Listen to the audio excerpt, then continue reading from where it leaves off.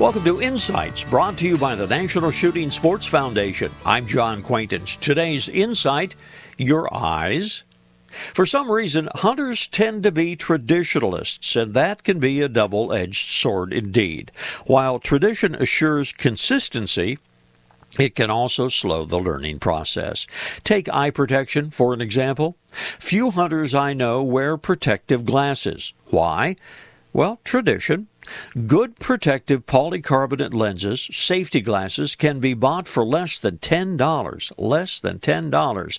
They both enhance one's vision by filtering haze or too much light, and they protect from eye-bound objects like ricochet pellets or eye-level branches. But hunters are nothing if they're not traditionalists, and just like hearing protection, protective glasses tend not to be part of the hunter's kit bag. Maybe this generation of hunters can change that tradition for the better. Maybe we can start taking our eyesight and our hearing seriously and wear protective glasses and hearing protectors every time we're around firearms, and not just sometimes. This reminder, visit the National Shooting Sports Foundation website at nssf.org.